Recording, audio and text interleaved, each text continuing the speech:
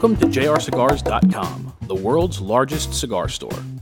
We boast the internet's widest selection of premium hand-rolled cigars at the guaranteed lowest prices. Our reinvigorated website is fast, user-friendly, and offers our customers an array of unique features. No access to a computer? No problem.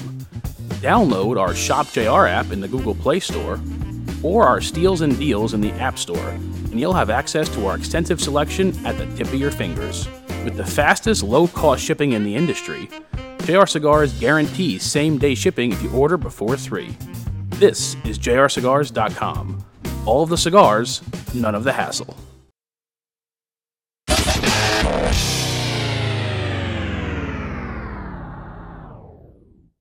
Get ready for Smoke Night Live with Massa Sensei.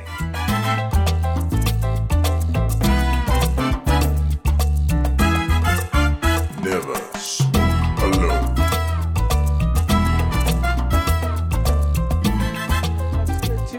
Boom, here we are, Jordan. It is episode 198.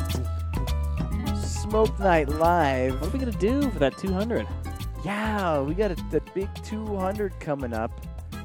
I don't know what we're going to do. We got to think of something. We got to give away a bunch of Top hats. tuxedos. Giving away top hats. Giving away tuxedos. Yeah. You know, that kind of thing. 200 coming up. I don't even know when we'll do that because we got our North Carolina trip. Well, we could coming up. always just like do 201, and then when it's more convenient, then we'll do number 201, 200. 203, 205, 207. Just do all the odd number ones. Get those out of the way, and then when it's time's just right, Come 200. back to do even numbered ones to 200, 22, 24, 26. That's even Seems like it makes crazier than I was originally thinking. makes total but sense. Hey guys, you can win this box of cigars on the dojo. I don't know if you saw the video earlier posted on YouTube. This here is a box of Flor de Crochet Selección Suprema 560s. This is the Magnum size. This is like a big Robusto. It's 5.5 by 52. This is 25 cigars in here.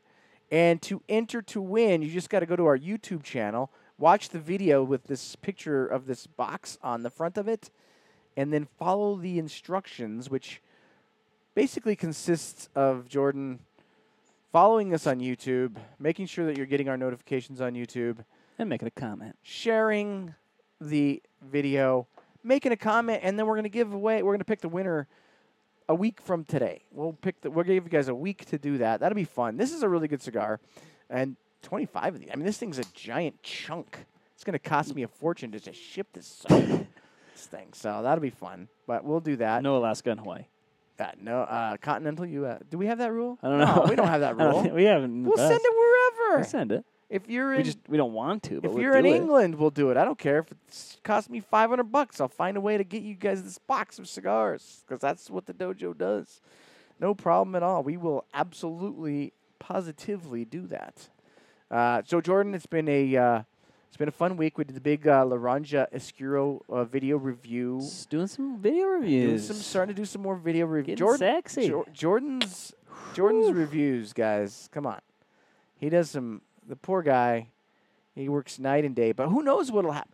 You're gonna have a baby any second now. You and Sarah are gonna have a baby. Maybe we won't even get to the show 200 for a few weeks. Maybe I'll leave halfway the show tonight. I don't know. Yeah, the baby could happen in the show. Maybe we could live stream Sarah having the baby on the show. What do you think, Matt? Do you think we should do that?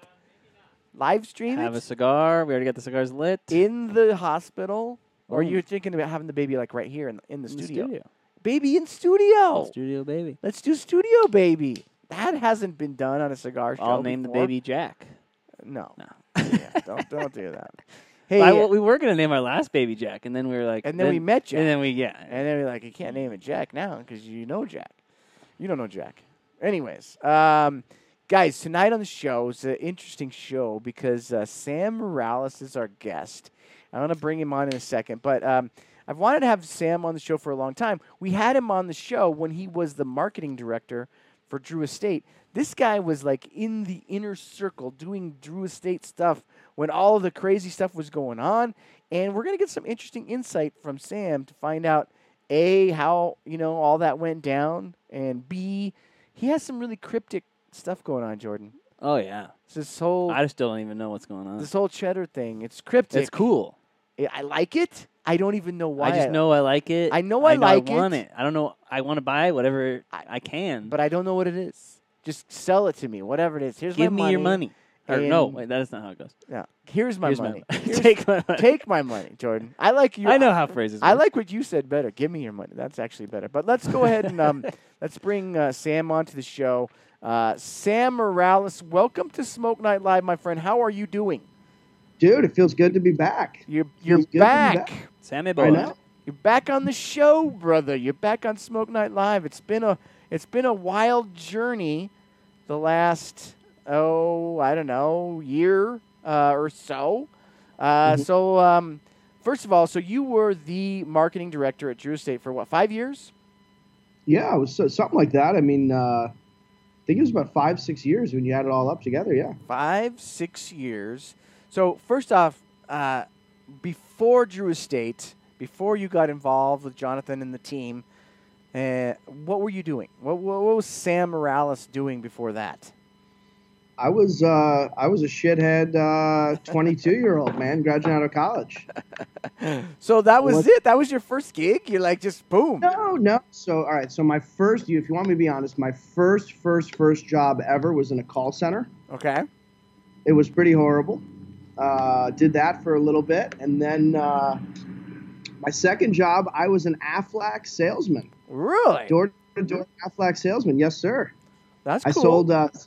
sold successfully one policy to myself. Can you do the Affleck voice at least? I wish, man. I wish, right? I wish. You sold one policy to One yourself. policy to myself. Correct. Which I just didn't want to go out on a zero. So I had to Right. make sure that I went out on a win. You know what I mean? Okay. Ride it out high. So you're selling Aflac insurance door to door, and then Right. you go into Drew Estate. How does that happen? What? So it doesn't happen that way. Okay. Tried to happens- sell JD some Affleck. Oh, maybe. I- No. You know what? I bet you he would have. I bet you he would have bought. He a would have bought policy. some, yeah. He would have. No, so I started a little media agency in South Florida. Was always kind of involved, especially in like the Palm Beach cigar scene, local over at Smoke Inn. And then going to college down in Miami, there was a few cigar shops that were kind of like my local hangouts. So I was like your local website maker, social media marketer, SEO optimizer, e-commerce builder, local schmokel dude. Wow. And that's how I met Jonathan. And so Jonathan liked what you were doing, liked your style, and brought you into the fold. Is that what you're saying? Yeah, so he sent, believe it or not, it's actually kind of a funny story. So I met JD probably when I was like 14, 15. And he was rocking a Che Guevara shirt, which is like a, right? And so my pops, he didn't know, right? So my pops looked at me and said, whatever you do, you're never allowed to smoke a Drew Estate cigar. So I actually met him in a Cuban sandwich restaurant down in Little Havana. And he kind of walked up to me. I saw that I was messing around with a website with cigar-related stuff on it on my computer. And said, walked up, said, "Hey, do you know who I am?" And I said, "No, not really. Nice to meet you, though." Right? And we connected, and he asked me to send him his 10 favorites, my 10 favorite cigars, and my 10 least favorite cigars. Like a list? Like he asked you to send you a like list? That's it. Like, meaning it was like a quick interaction, and then, hey, man, send me your 10 favorite smokes and send me your 10 least favorite smokes. Wow. So I did that, and then the rest was history. I was a member of Drew Estate after that. That's the most powerful 10 cigar list ever. That must have been one heck of a list. Can you It had to remember have been. any cigars in that list? Yeah, I how wanna know. did that list go down? Do you remember? I do remember. So I was a cocky, like I said, I was a cocky 22-year-old, and I put all of his cigars on the least favorite, and then I put at the time when I was smoking that around like 22, 23, I was a huge. That was Pepin. Pepin was pretty hot back then. Sure. So I was rocking a lot of Pepin stuff. I was rocking a lot of Fuente stuff back then. I was a pretty serious Padron fan, actually. Pretty serious. I really like Padrones. And, the list was probably just those three. I mean, classical, inspired, products. I was digging it. Back then. So what was the first sort of job that you did for them? What were you doing for Drew Estate when you first came on? You didn't start as the marketing director. No. I was the low man on the totem pole. So it was like it was interesting. I was like an analyst kind of, and then kind of my job was to just make all the digital activity that we were doing for the company, just trying to make sure that that it was on the up and up, and that we were growing faster than anybody else. So that was kind of the first kind of main gig, and that turned into building the app, the Diplomat app, right? I remember meeting you at Cats Fest. It must have been relatively close to the time. I mean, maybe within a year or two of you coming on board, and you just are ball of energy, typical Sam Morales, ball of energy, lots to say, telling me a lot of awesome plans and things going on. I mean, you sort of have this infectious kind of attitude about, things that can be done, and you still do. Like we were hanging out recently when I was in Florida at Kaufner Brewery, and, you just you have that same Sam Morales, like, we could do this, we could do that, you just have ideas flowing out of your. It so seems like annoying. you're like. It seems like you're just really like jazzed about like the idea of like making things happen. Love it. That's what gets you going, right? Yeah, I mean, dude, of course, right? I mean, because you could either you got like one life, right? At the end of the day, it's all you got. That's true. So if you make every day count, right, and you just do something that like everybody says that you can't do, it's a pretty solid lifestyle. Because you can only fail so many times. Eventually, you get like one or two winners. Right. Talk about some of those winners that you had with Drew Estate. What are some of the things that you were like, the most proud of? Obviously that you have the Drew Diplomat app, but you did a lot of stuff down there. It was a very successful 5 years. It was an action-packed 5 years. Yeah. I'm not, to be honest with you, I love the app, but I'm very hard on it from a standpoint of I didn't get to get everything done that I wanted to. With everything going on with Apple and the way that they treated us cigar app guys, know. So I'm actually probably the thing I love the Barn Smoker program. If I had to say, I really like the Barn Smoker events. I think anything that kind of like in today's world brings people together under like one roof that maybe wouldn't have necessarily, merged their way in together is kind of like a really cool thing if you could pull it off. Barn Smokers for me, it's also kind of cool to like actually pay tribute to the farmers in a weird way. I don't think a lot of people really do that as much as maybe they should, because it's kind of the start of it. It's kind of anything else about that. We still have not been to a stinking Barn Barn Smokers. I know. Yeah, we have to find a way to get to one of those. We always mean to, and it just never seems. It's grown to there was like 6 of them a year now. Yeah, they're doing so. That looks like so. I think you could say there's 7 because I think they did one TP with TP even with Phillips and King. Yeah, so no, it's a big deal. There's 7 of them now, and they're it's cool to also like it's definitely very cool to see. To create something and to work with a team to create something and then you're not working on it anymore, right? But then you show up on the show and you see kind of how a group of people that you used to work with kind of taken it and turned it into a different, way and different way to think and put their own like touch on it. It's like evolving, like breathing organism, right? It's a baby. It's, right. Yes, it's a baby. Yeah, correct. So, correct. Sam, JD is an interesting cat. He's eccentric and he's really smart. I think that's what a lot of people may not know about Jonathan. I'm not saying that you wouldn't not think he was smart, but what strikes me is he's got a really, really sharp mind. Like, you can bring up a cigar or a project, and before your sentence is done, he's figuring out in his mind like what this is going to cost and how we could pull this off and can we or can we not do this. And he rattles this thing up. So what are some of the things that maybe you learned working with Jonathan Drew in those 5 years? Because, I mean, that's a great guy to be under. Think of the stuff that he's created, the industry that he's created. It's incredible. What sort of stuff did you pick up from Jonathan along the way? I think most skills I have, I probably picked up from John at this point. I mean, John's a very important person in my life. He's from a business side, you're spot on the money. I think he's way more intelligent than most people might expect from a business side. But that I think it's more even deeper than that. It's the way that he conceptualizes in business, right? So it's not even so much. I wouldn't categorize John if I had your statement of like him thinking through the costs of stuff. I don't think that's even where his brain goes to begin with. You know what I mean? Like I couldn't tell you how his brain functions, right? But he's kind of like one of these dudes, man, that always looks at something a little bit of a different way, right? Right. And so that's a very powerful lens, man. From my side, I mean, I came in as a technologically savvy millennial cigar smoker, right? I mean, that was really my background skill set. I had a sheet of paper from college, right? But it didn't really qualify me, I don't think, to do much of anything.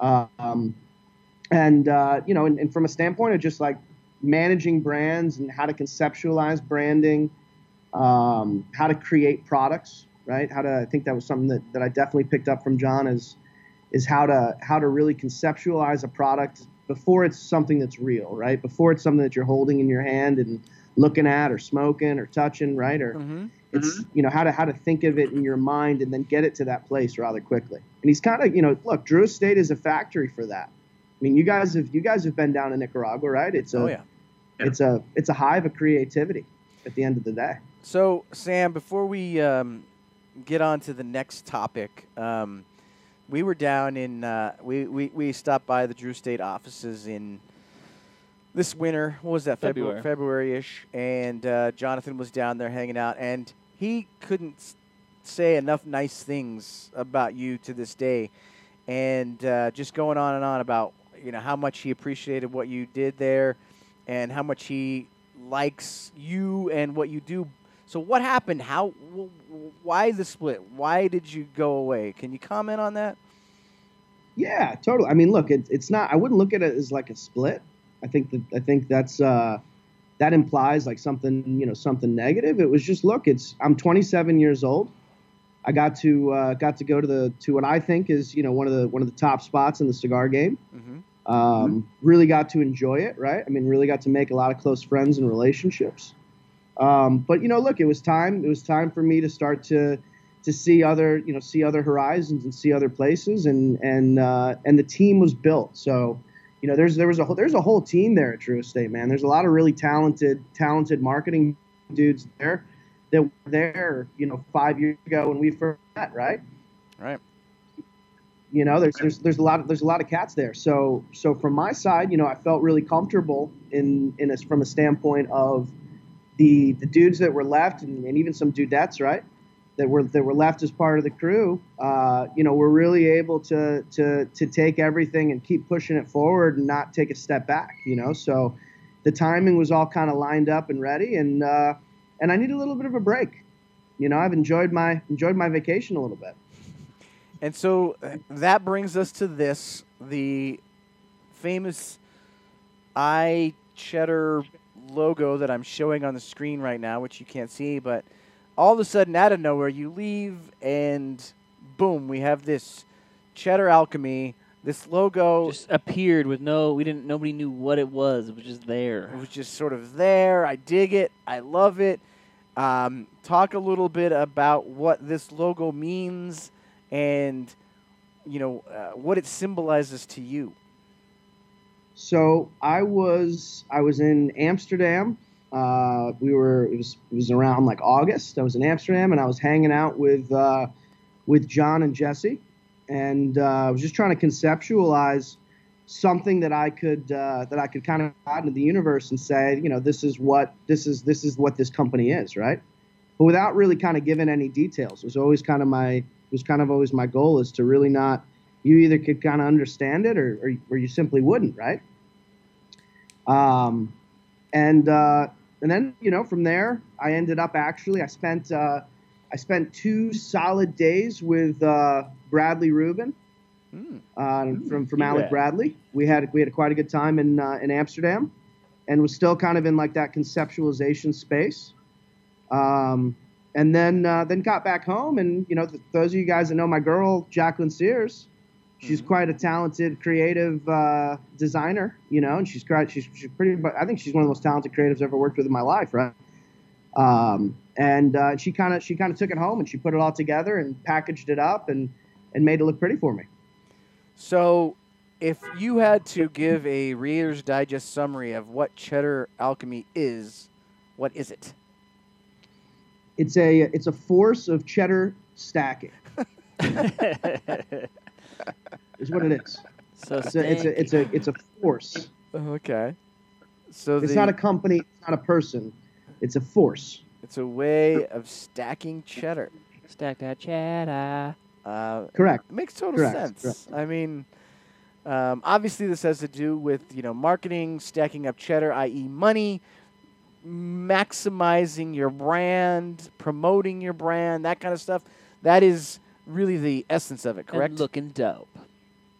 Yeah, I mean, and sometimes it's not about how much cheddar you make. It's just simply how much you keep, right? And how you stack it. And how you stack, right? I mean, how you actually stack your cheddar, right? Could be quite possibly one of your life's biggest decisions. Right. You got to stack it right, because if you don't, it tips over. I like my cheddar aged. Ooh. I don't know. Well, look, you know, the other thing is aged. You know, aged cheddar has a tendency to multiply. You know, like cheddar makes cheddar a lot faster, oftentimes, than you can make cheddar, right? So they always say, Sam, it's easier to get a job when you have a job. Is that what you're saying? It could be. It's easier to make more cheddar when you're already making cheddar. But also cheddar is the only force of nature that multiplies, right? I mean, if you really want to get deep with it. I mean, I've never seen cheddar multiplying personally, but I'm going to take your word that does happen. 100%. You put a little cheddar in a savings account, right? And a year later, you go back and you look, and there's a little bit of extra cheddar sprinkled in there that you would have never had to. I'm just trying to think about which side of the metaphor we're on. Sometimes, you know, like, is this like bacteria? We are on the metaphor, Jordan. We're on the okay. We are somewhere on the metaphor. We're on the spectrum. Yeah. So, guys, here's the thing.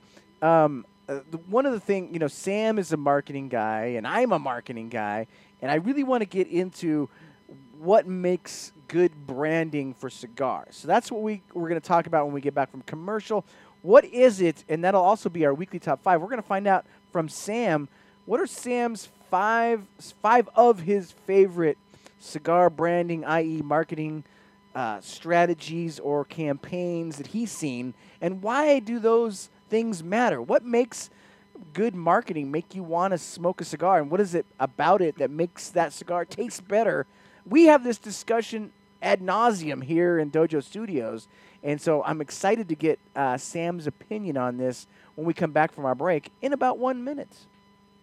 Here at SeriousCigars.com, we specialize in premium high-end and boutique cigars, along with carrying a wide selection of the most popular cigar brands around. We have an array of premium cigars, accessories, humidors, cutters, and lighters. When new products hit the market, SeriousCigars.com is the first to have them available for sale. We offer a variety of promotions to all of our customers. As an added bonus, order by 3 p.m. Monday through Saturday, and your order ships the very same day. Our best in-class customer service team can help with whatever you need. We are SeriousCigars.com.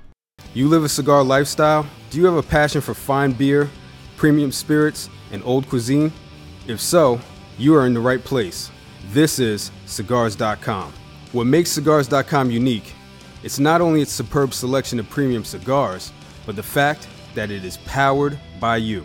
We will showcase special deals and features along with tips and tricks from industry experts to enhance your cigar lifestyle. A new era in cigars have arrived, and it starts here.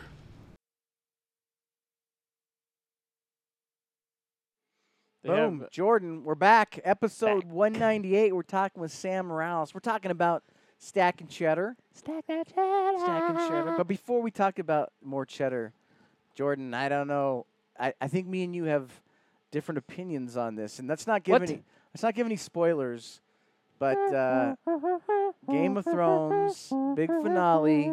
You know what? If you're watching Game of Thrones, we will not spoil anything.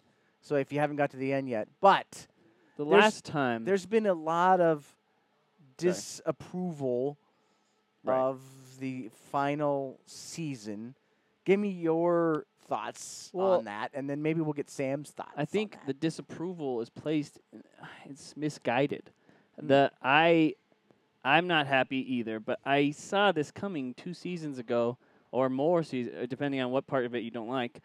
I mean, it was pretty obvious what was happening here, and I think the show just got cut short. To sum it all up, if this show had been done right, it would have been at least 2 more seasons long, and this season was a half season, so 2.5 to 3 more seasons. It could have really done it justice. Isn't one of your big complaints that they get to where they're going too fast? Well, season 1 through 3 or 4, that was the show. Like, you had 2 characters. That's one of the storylines. They would try to go from point A to point B, and that would be the entire season. Now, in these last 2 seasons, you have characters flying across the map, like time traveling in like an hour. They're just like taking an Uber. All right, now I'm going to disagree, and then we'll get Sam's opinion. I'm going to disagree because we saw that in the first 2 seasons. I don't want to waste seasons watching people travel. I just get them to where they need to go. It's what and then let's get the story going. It's what happens along the way as they travel. You get character development, and that's what was good about the show. Yeah, but we've already developed a character. Sam, what did you think of Game of Thrones? I know you're a Game of Thrones fan. I love the show. It's actually one of the only shows I've ever really gotten into.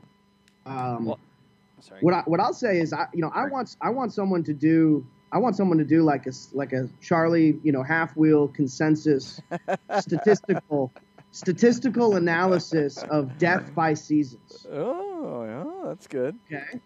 And I totally agree with you. I don't think there was a way that they could have ended it in this season, right? And anybody would have been happy. I think there was more statistical deaths per minute this season than I would have predicted. What I would have liked. Don't you think, Sam, that one of the biggest reasons why people are disappointed is when you love something so much, like people were so into Game of Thrones, like it was literally their lives. And then there was this long break between season 7 and season 8, and there's no way you can possibly end it and make people happy because they've already formulated in their mind what they think is going to happen. So no matter what you do, it's just not going to make people happy. I'm with you. I will say that Arya is a badass. That's true. You can't deny that. Badass. In the case of Game of Thrones, I think another one of the problems that you were just mentioning is half the fan theories were better than what they did. Well, I don't read the fan theories. And so it's like I imagine the show creators reading the fan theories and being like, oh, we can't do it because they came up with the perfect idea. So if we did it, they would know. So we have to do something different. No, I mean, you think that much thought went into it? No. I mean, you really? No, I don't. But I'm sure a lot of thought went into it. It's just so noticeable. The first 3 to 4 seasons when they were based on the books, the quality of writing, and then the dip when they had nothing else to go on is just too the contrast. Ugh. I think that the biggest criticism that I can agree with that I will agree with is that the last season was a bit rushed, and I would have preferred instead of like 4 or 5 hour-and-a-half episodes, I'd have preferred to have 10-hour episodes, 10 1-hour episodes instead. Oh, at least It would have been better. Don't you think, Sam? That would have been more fun. Yeah. Yeah. Yeah. I mean, they're definitely going to have to make something. There's so much energy that has been created, so much cheddar stacked that it's quite improbable that this is the end. There's so much cheddar. So much cheddar involved. Sam, you know what's funny is the last time you were on the show, we had a segment called "Give Me the Remote," and it was something we named like 5 to 10 shows, and you would either change the channel or keep watching. And you and you and Jesse were the guests, and you had neither of you had seen not a single show that we put on there. And then after the segment, you were like, I mean, if you would have put Game of Thrones on there, I would have commented on that. But I don't watch TV. Believe it or not, I really don't. Like I am horrible with that, man. I don't watch like local news. I don't really watch the news. Oh no. And I'm really bad at like I'm just bad at like programming my life around a TV show. But for whatever reason, Game of Thrones has worked. Just it's worked. good. It comes out on Sunday. You watch it Wednesday. You watch a bunch of people bitch on social media from Monday, Tuesday. You get kind of like a sneak peek. It's a pretty solid. It's a pretty solid way to do it. It's a great cycle, right? Well, it's habitual because like no matter what, you kind of like. It's like I loved Spark Notes in school. So Yeah. it kind of lets you, like see the movie before you see it, kind of thing. Oh, so you intentionally wait till Wednesday to watch it? Yeah, well, typically not on purpose, but typically, the episode is already ruined for me before I see it. I don't really remember a time of watching like a fresh episode where I really didn't know what was going to happen. All right, Sam. Now I don't mean to pick on you, but I'm going to pick on you a bit. Please. The last time that we had you on the show, I asked about cigars that you like to smoke that were not Drew Estate, right? Okay. And you basically just said, I don't smoke any cigars that are not Drew Estate. And I was like, come on, I was trying to egg you a little bit. Come on, give me, because that's the most important. That's when people ask that question all week long. Like, ask him what he likes to smoke besides, if They it's wanna know. if it's Robert Caldwell, they want to know what cigars Robert Caldwell likes to smoke besides. They want to see a little drama. Yeah. So now you're out of the Drew Estate umbrella. Give us some cigars that you've smoked lately that you've really enjoyed and thought were interesting and good sticks to smoke and recommend to our watchers, our followers. I've been smoking a lot of Saka stuff. Okay. I think, I got to tell you, as someone that's made products and also kind of in a weird way, right? I mean, a lot of the things that Saka was either created or was part of creating, right? I mean, a lot of those things, I got to play with and put my own kind of like spin on. And it gave me a lot of appreciation towards like creating a product, right? Right. And I gotta say, so I'm actually smoking this guy here. I can't remember. This is a Todos Los Dias. Yes. And it is unbelievable. I mean, I got to spend, I don't know if you guys know Dave Lafferty. Mm-hmm. Yeah. He's over now rocking it with Saka. So I got to snag. I'm enjoying right now acquiring free cigars. That's a good thing to do. It's quite enjoyable, right? So, Dave hooked me up, so I've been smoking a lot of those. I really like a lot of the stuff coming out of the Newman family. Yeah, some interesting stuff, right?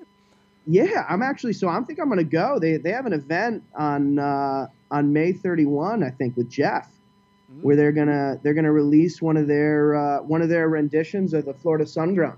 That looks really the cool. American. The American. Yes, sir. Yes, sir. Everything. So this is a really The cool. first all-American cigar as it's built. Yeah. So this is a really cool idea. What Sam's talking about. So not only is it American tobacco, it's the Florida Sun-Grown tobacco, but everything about the cigar is American. It's made at the J.C. Newman factory. The boxes are American. The cellophane is American. Everything about it is made in America.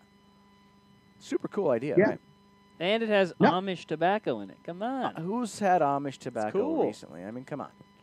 Now that's a great idea. Yeah, that and what a cool factory to tour. That place is amazing. I was so in awe when I was there. It's such a cool place, man.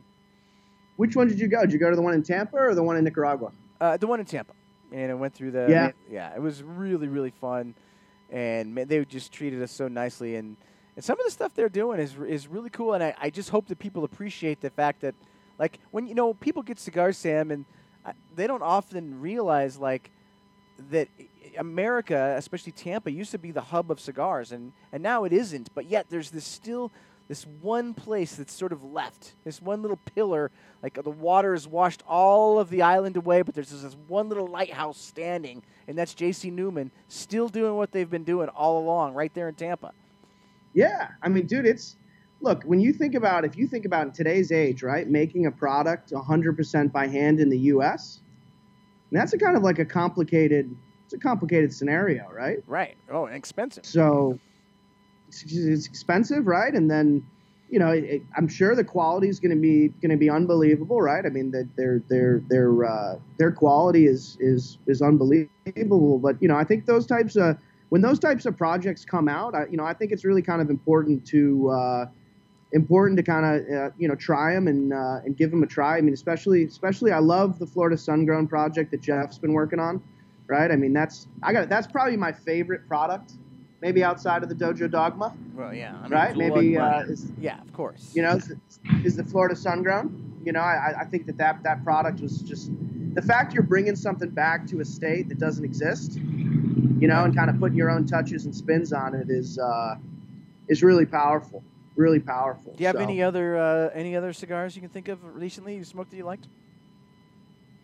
I've smoked a lot of AJ stuff. Mm-hmm. I did a great trip down to AJ's factory. He's cranking out some amazing product. I think it was the Bull. I went back to old school, the San Lotano the Bull. Yeah, it's quite a powerful smoke. What a great factory that is to tour, man. It's awesome. My gosh. You know, you know what I did? I went to an Illusion event and got to try that the one-off. I thought that one was pretty good. Yeah. That made our top 10 this year. That was a really good cigar.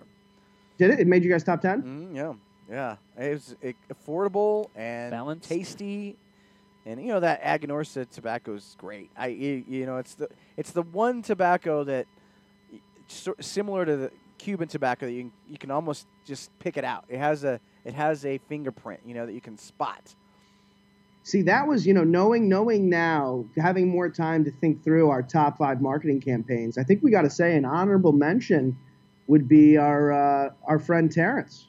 Yeah. With Aganorsa. Yeah, we'll get to that, the weekly top 5, and let's get right in. First of all, let's get into this topic now, because this topic to me is one of the most interesting topics that there is for me, and that is the marketing and branding of cigars and how it affects the way people like and enjoy their cigars. Because I would argue that the appropriate branding and narrative behind the tobacco and behind the cigar, sort of like we're talking about the American, like it has this narrative that it's all American, the box is made in America, and so on and so forth. When you have this interesting narrative and this interesting branding, I think it can have an effect on how you enjoy the cigar. Now, I'm not saying that can make a terrible cigar great or it could make a great cigar terrible, but I do think it can make a really, really good cigar an even more enjoyable experience. Talk about that, Sam. Talk about how good branding and good marketing and a good narrative improves the project and gives the user a more fulfilled experience, if you believe and agree with me on that topic. I do. I'll give you kind of I'll give you a Johnism, okay? A Johnism that I was taught early on, okay? All right. The Johnism was very simple. The rapper that makes the women dance will also make the men dance. Ooh, I like that. Why is that, though, Sam? That is. What is it? I think it's the power of. Yeah, go ahead. It's nature. Oh. It's nature, no? I mean, it's nature, right? I mean, I think you could argue, you know, just to alliterate on this Book of Druism, Proverb 1, right? I think you could argue the man that stacks the most cheddar could also make the woman dance. I mean, there's forces of nature on both sides, right? Right.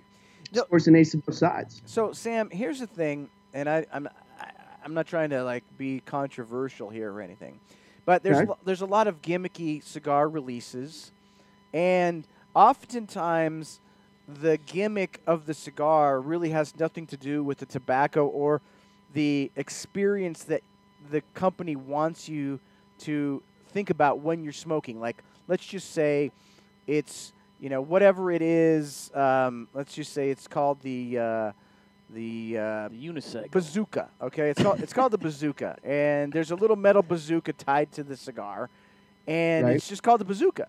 And so then you get it and you smoke it. Okay, it's a good cigar, whatever. But that doesn't really say much to the project. Now you take a cigar like the T52, the Liga Privada T52. The narrative there is this is stock Habano leaf, and the leaf, was done in such a manner. We let it ferment a little bit on the stock, and so that's giving private blend. That's giving you a narrative about what you're going to experience when you experience it. And I think that's really important in that branding chain, like in that narrative. Like, give me something that I'm going to be able to taste, not just some sort of gimmick that I'm going to buy and I'm going to get a little metal bazooka. Yeah, I'm with you. I'm not. I think the gimmick cigars out there serve a purpose, right?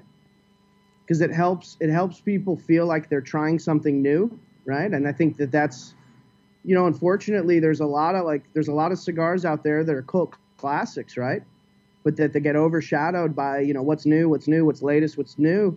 So it kind of created this engine, right, for things like that, or to kind of come out. But I think gimmicks are even deeper, right? Because there's also, at the end of the day, it's romanticism, right? Is that whole element of, it's almost like foreplay in a weird way, right? I'm going to tell you all about what this is going to taste like before you put it in your mouth. Exactly. So how you look at the gimmick, or what you look at as a gimmick, right? Some are more obvious than others, but ultimately there's some crafty marketing dude behind both. Ultimately.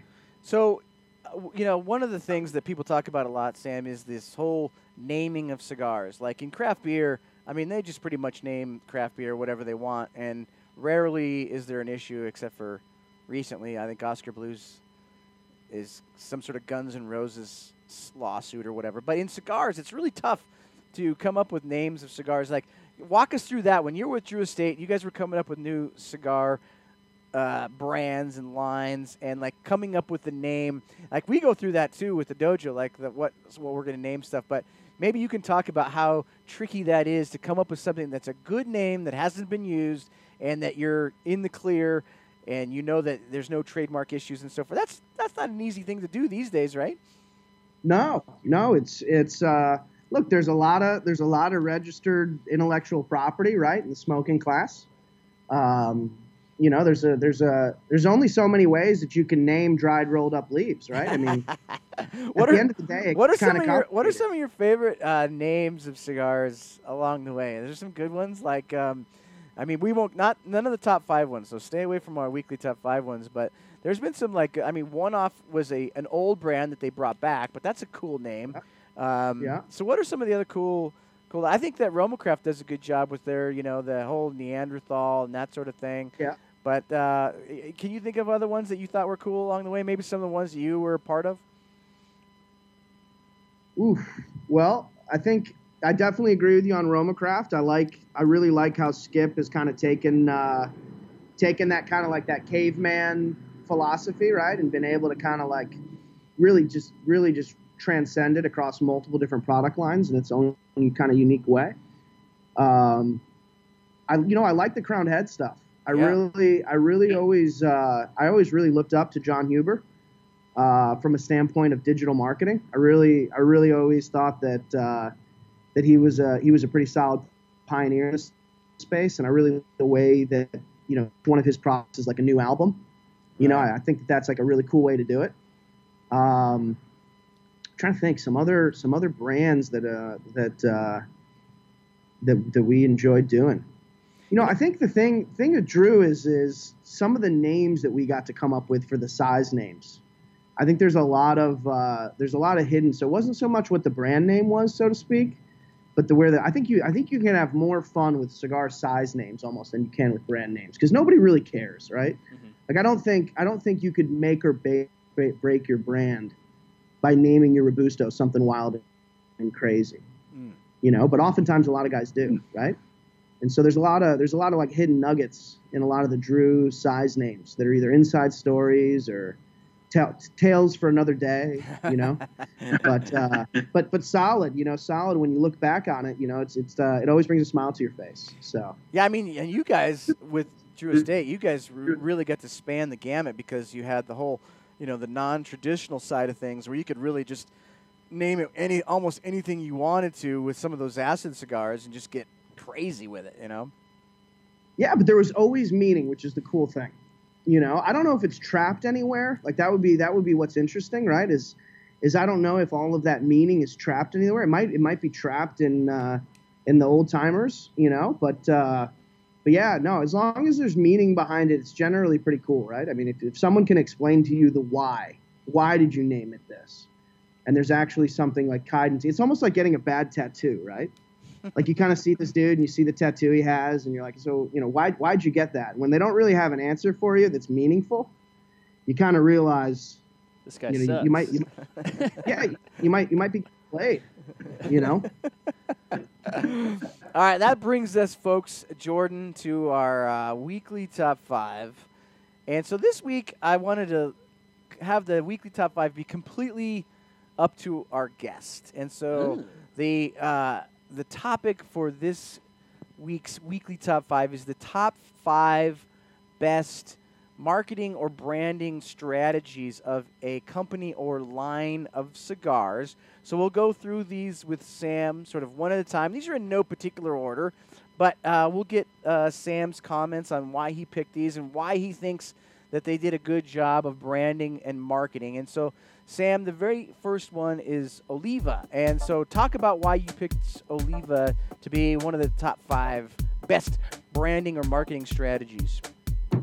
Well, so now, out of all these ones we're going to talk about, I think we really focused it into the last 10 years, right? I think if we were to start to say, like, you know, 20 years ago, the audience maybe wouldn't follow with us. But with Oliva, you know, what I liked about Oliva, you know, think about Oliva 10 years ago, right? The O didn't look like the G, and the G didn't look like the S, and then they threw that Melanio thing in there, and it got complicated with the cane, and then there was like, was cane, is that Oliva, is it right? I mean, there was a lot of like, it was very confusing, right? I mean, it was very difficult to kind of get behind because it was hard to understand, right? Right. But then there was this kind of like this historical moment, this line in the sand where Oliva kind of became Oliva in a weird way, right? And it was very everything kind of had a same feel. It was cohesive, and the rollout. I mean, look, the rollout of it is kind of half the battle, right? How you change it up, and how in a situation like that, right? When you go into repackaging, how you roll it out to the trade is pretty important. And they did a pretty damn good job, I think, in my opinion. Yeah. All right, the next one is one of the most iconic brands around, and that is the Opus X, the Fuente Opus X. It's hard to argue this one, Sam. This is a slam dunk. What a fantastic looking cigar. What the branding, everybody just knows it when they see it. It's almost probably the best instantly. band of all time. It could be the best band of all time. Talk a little bit about the Opus X. Yeah, I think, you know, I deeply admire that product. I deeply admire, you know, obviously all the artwork for it from a creative standpoint. But the message is what's really cool, right? I mean, that don't rush the hands of time, you know, ad campaign to getting to a place where they're coming out with their own watch, right? Nice little Hublot watch, and how that connects with that message. And Cufflinks. the cufflinks, right? I mean, look, it's a luxury brand, right? So there's tons of luxury collaboration. But if you go into like the details, right? You know, choosing to do a watch when your message is not rushing the hands of time, and how that connects together, twines and weaves, and you know, I mean, all that stuff's pretty brilliant. I mean, I love you go to his website, and I think he calls himself the Toy Maker. You know, I think that would probably be, if there was like any factory. I've been to a lot of cigar factories in my day, but you know, a cigar factory that I really think I would enjoy going to would be the Fuente factory. And I think you could even argue, right, in a weird way, that factory is an extension of the brand, right? And kind of how it's laid out and how it's done. So, yeah, no, totally. I think the Opus is probably one of the most powerful brands that we will, from a cigar perspective, that we will see have been created, you know, and live on quite long. All right, this next one is an interesting one. Lost and Found. These guys sort of started a trend with this, and now several other companies kind of do similar projects. But these, in my opinion, maybe building a little bit off of what Viaje did, but in a different way. Finding these cigars that were already in factories that were really good, but maybe didn't have a big run, and then coming up with a name and branding and marketing. Let's talk a little bit about Lost and Found. The reason I put them on the list is they definitely started a trend, I believe, right? I think you look nowadays, I just think about the cigar community from like a blogger, group, forum perspective, right? And how e-commerce was kind of tied into that, right? 5 years ago. And you think kind of about a lot of these forums or sites that have kind of, gone over to this e-commerce perspective, right? Where they're cranking out these new cigars, and it almost created like a whole separate category of these limited run, packed in paper, 20 counts with a high price point, right? But, for me, why I like that Lost and Found is, right, is whenever you can create a trend like that, I think it's a pretty powerful thing. But more importantly, from the cheddar stacking perspective, right? Reality is, when you find cigars that were lost, they typically don't cost the same as when you make cigars purposefully. Sure. Right. And ultimately the price on those sticks is not cheap. What's the bourbon that does a similar? That's the Orphan Barrels. Orphan Barrels. Sure. Right. Sure. It's a similar marketing plan and strategy, and they've really made a splash in the spirit world. Think about it. You're getting, when you buy one of those products, right? You can basically feel pretty comfortable that you're getting a very well-aged stick, right? Which is probably more aged than most sticks that you would buy in the same humidor. And he gets to, or she, or I guess it's three people, right? It's Tony, Jacqueline, and Caldwell, but they get to make a little cheese for their effort, which is obviously very important. Yeah, and it's great that they've brought these cigars out of hiding and let us try them, Yeah, true. It's super cool. All right, True. This next one is one that I also appreciate very much that you brought up in your list.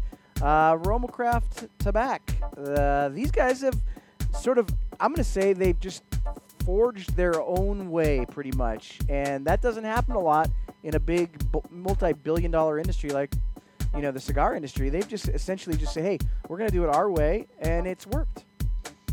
Well, yeah, I think what's cool, right, is it's almost, to me, from an outside looking in, right? I don't know anything more about Romacraft than you guys would, but as someone who smokes a lot of cigars, I feel like they just focused really solid on their product. They entered in at a really competitive price point, right? And they delivered. I think it was I think Saka had like one of those rants on Facebook the other day. Oh yeah. There was something like I think his message or his theme or whatever was people just want to basically feel like they got a really good deal. I think that was really, if you bullet it down, he put a lot of like Snickers and emojis and things like that in there that helped you kind of follow the story. But if it was just a tweet, it would just say people want to get a good deal, right? And I feel like Skip's really figured out, and Mike have really figured out a way to do that. It's not so much that it's a good deal; it's that it's like an incredible amount of value for what you're paying, right? Like they've been able to strip out the box in a lot of different ways, not really charge you for it. Their team is pretty lean. You know what I mean? Everything about them is pretty lean and mean, except for when it comes to their product. It seems like, they just have a maniacal focus on using the absolute best tobacco and from there, manufacturing with the best practices and delivering it to you without the bullshit. So it's kind of a cool concept. Yeah, and another thing that they've done is they're one of the few like small companies that did their own factory, but yet did it in a way that was super high quality. Like sometimes, you get some of these smaller brands and they do get a factory in Nicaragua, but really they're dealing with rollers that might be 3 and 4 sort of steps down the ladder that might work at, say, a Drew Estate or something like that. But at Skip's, at Nicasueña, the quality of the sticks that they make at that factory is really high level, and so they don't really produce that much. They produce what they can produce, and they'll sell what they have, and when it's not there, it's just not there. Yeah, no, and that's really, if you kind of think about it, right? Like outside of the whole business side of it, if you can figure out a way in business to just make something that's really amazing that people really enjoy, and you make what you make, and you don't make a single stick more than that, I mean, that's kind of a cool spot to be, right? I mean, there's so many brands that want to say that they're small batch, but Romacraft is one of the ones that I feel like actually is true small batch. Yeah, true. They really do follow that sort of beer, craft beer kind of model, and I do like that. All right, the last one, Sam, in our weekly top 5 is the Camacho rebrand. So talk about the Camacho rebrand. Now this might be somewhat contentious. Now I agree with you. The Camacho rebrand was amazing, but I want to get your opinion on why you think that. There's some people to this day that say, no, I liked it better before, da-da-da-da-da.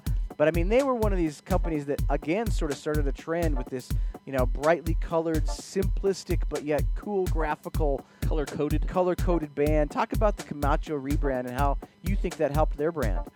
Well, I mean, if you're a fan of the Camacho brand, which I am, they pretty much, if you think about it historically, they've rebranded a few times. This is not the first rodeo.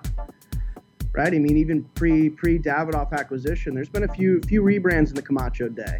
But from a standpoint, of what I appreciate about it, that was a serious competitor, right? I mean, the Camacho brand used to be a pretty serious brand competitor that I would look at a lot. The marketing crew over at Davidoff is a pretty savvy bunch. They're not knock around dudes and dudettes, right? So. When they kind of went guns blazing and they spent a crap load of money. I mean, that was a lot of money that you saw get spent in packaging and in swag and in trips so it's a pretty formidable launch when you launch with that much capital behind it. So, I think what they did good is I think that it's very clean. The brand's very, very clean and you can understand it very quickly, right? I mean, it's like, it'd be very hard to walk into a humidor and look at a Camacho box and walk away confused. Right. I think. Yeah, we make a big deal out of that here, Sam, talking about how Padron has always done such a good job of making their line understandable. Like you have the 1000 series, which is Maduro and a natural, and then you go up to the 64, and then you go to the 26, and then after that you have their sort of the other, fancier blends and brands, but it's an understandable. You can instantly understand the succession of tobacco and cigars and how one, is on top of the other, and one might be better and a little more premium than the other. It makes a ton of sense, and Camacho was able to do the same sort of thing. Absolutely. So that's really cool. That's our weekly top 5. I'm glad that we got to talk to Sam about that because, Jordan, how many hours have we spent in Dojo Studios discussing that exact same topic? Too many. So it's cool to get Sam's perspective on that. Sam, any other thoughts on cigar marketing and branding? Any trends that you have seen that have been either a failure or a success in your eyes? Yeah, I think it's the rise of authenticity. I think that's what you're going to start to see happen, right? I think the business is consolidating pretty rapidly, right? I think if you look at it from a business angle, right, there's going to be a lot of companies buying companies and the crazy things that are about to happen. But I think really, I think there's some players in the game that have been in the game for a long time, have been making some great sticks for a long time. And you'll kind of start to see a resurgence of some of those oldies but goodies in a weird way. Why do you think that it seems like every few years there's sort of like a trend in a rapper, or like Habanos will get, like everybody starts doing like a Connecticut, everybody starts doing it. Is it sort of like copycat thing, or is it just natural progressions?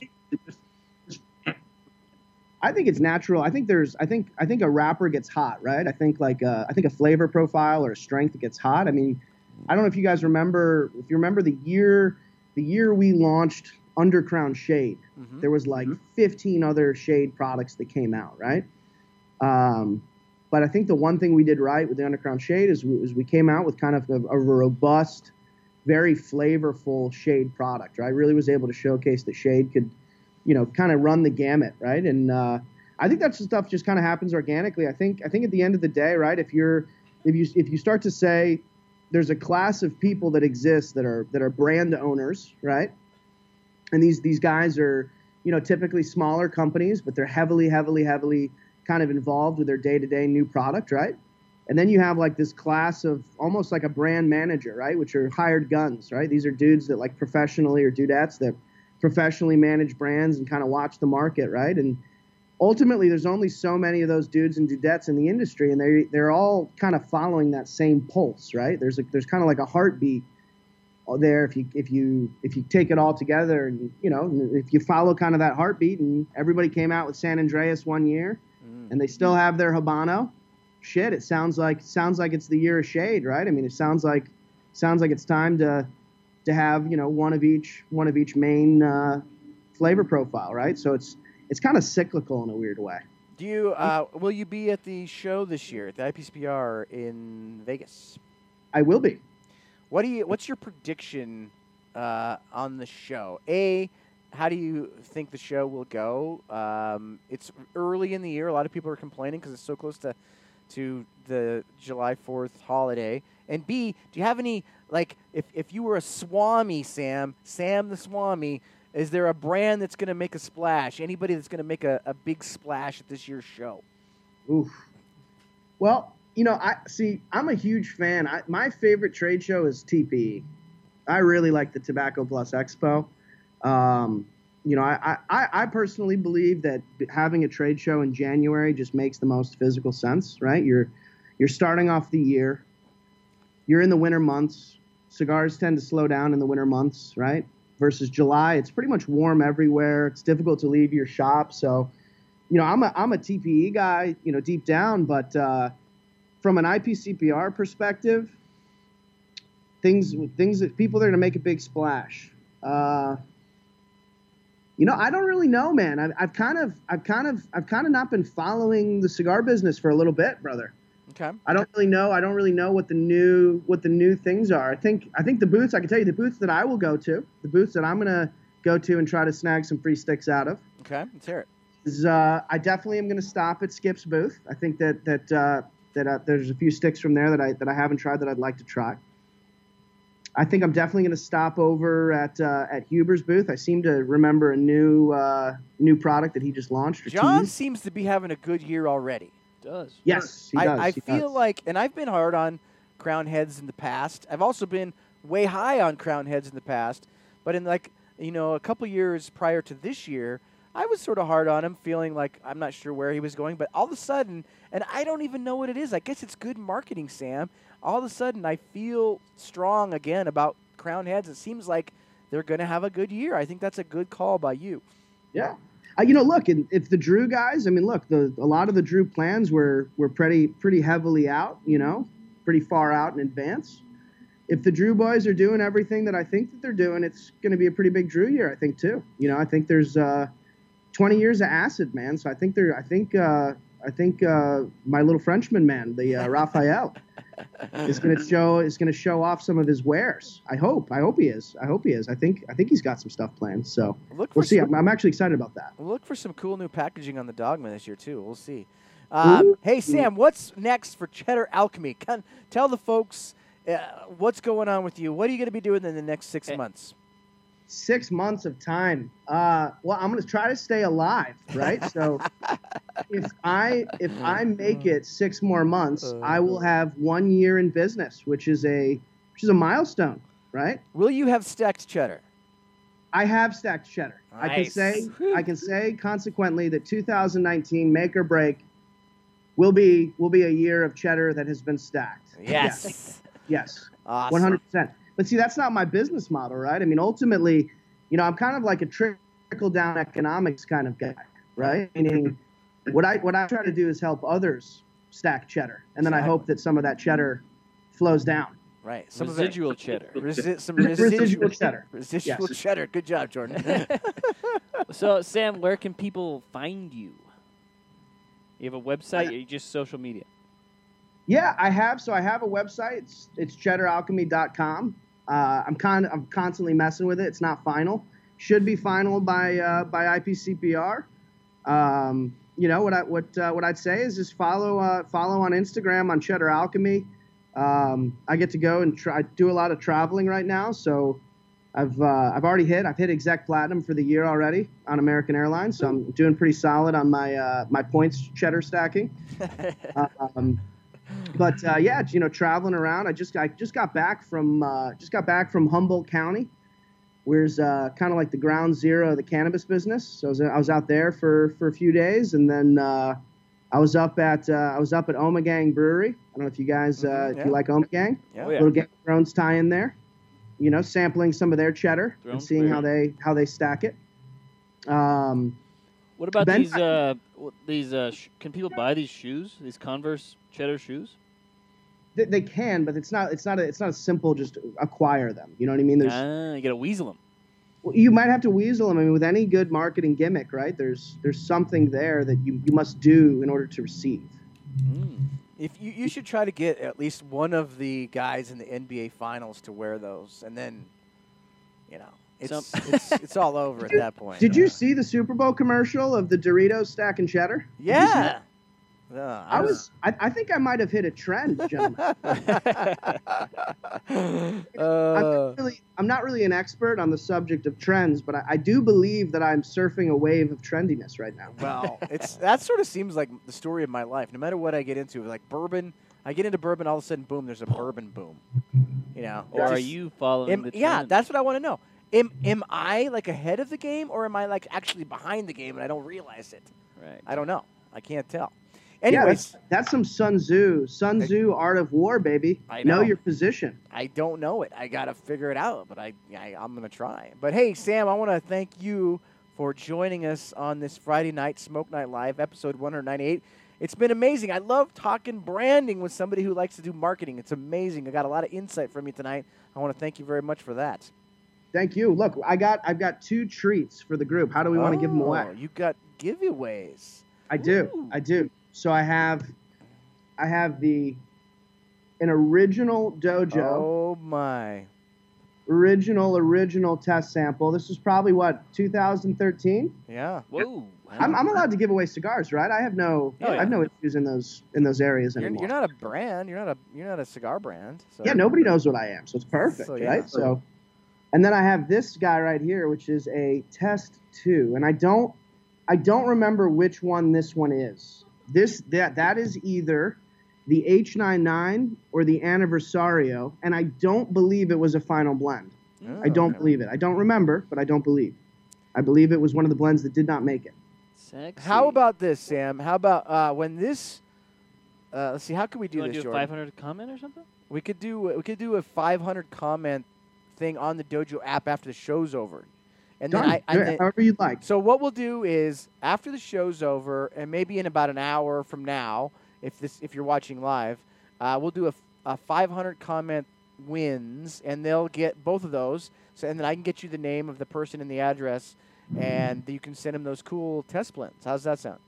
And I will also include some cheese with that. Some cheese, baby. All right, Sam. Yes. Sam, don't go away. Hang on after the show. I want to talk to you when we're out. Guys, please do us a favor. Subscribe to us on YouTube. Subscribe to us on your favorite podcasting platform. And if you can rate us a 5-star on the podcast platform, that really helps launch the Dojo up the charts. iTunes, Google, Stitcher, Spotify, all that. If you can subscribe to us on those and rate us highly, it really does help us a lot. So we appreciate that very, very and much. it's cool. Like you're driving and it's download on your phone. You don't even have to think about it. It's already right Right. there. You listen to it on the road. It's win-win, Jordan. Win. It's win-win. Hey, guys, we're coming up on episode 200. Next week will be episode 199. And then we're heading to, me and Robbie Rass will be heading to North Carolina for Smoking in the Carolinas. We're going to have a big cigar release and a big announcement this coming week, Jordan, on that cigar release. So you'll get to finally see what is coming out next for Cigar Dojo. I've been seeing these tie-dye images all over social media. I don't know what they are. What does it mean? It just look at it. I mean, what does that mean? Who knows what that means? But you're going to find out on either Tuesday or Wednesday, assuming that Jordan doesn't have his baby and then that would, Yeah, probably that will that could happen, actually. completely screw Pretty everything up. likely, actually. But hey, everybody, thank you guys for joining us so much on this Smoke Night Live. And as always, let's see some Now Playing. Share your smokes, share your cigars, share your drinks, share all of that sort of stuff on the Dojo app. After the show, we want to hang out with you all night tonight like we do every Friday night, Herf. Until next week, remember, never smoke alone. Hey, my friends, hope you enjoyed the show. Make sure you check out all the amazing features we offer at jrcigars.com. Join our JR Plus and get free shipping and exclusive offers for an entire year at one great price. Subscribe to our Cigar of the Month Club, and we'll send you 5 premium cigars each month, plus a 6th one if you're a JR Plus member. Lastly, download our Beat the Dealer app or play the brand new desktop version featuring a brand new slot game. You can win cigars and other great prizes while also taking advantage of exclusive daily deals. Experience all this and more at JR Cigar, the world's largest cigar store, just a click away.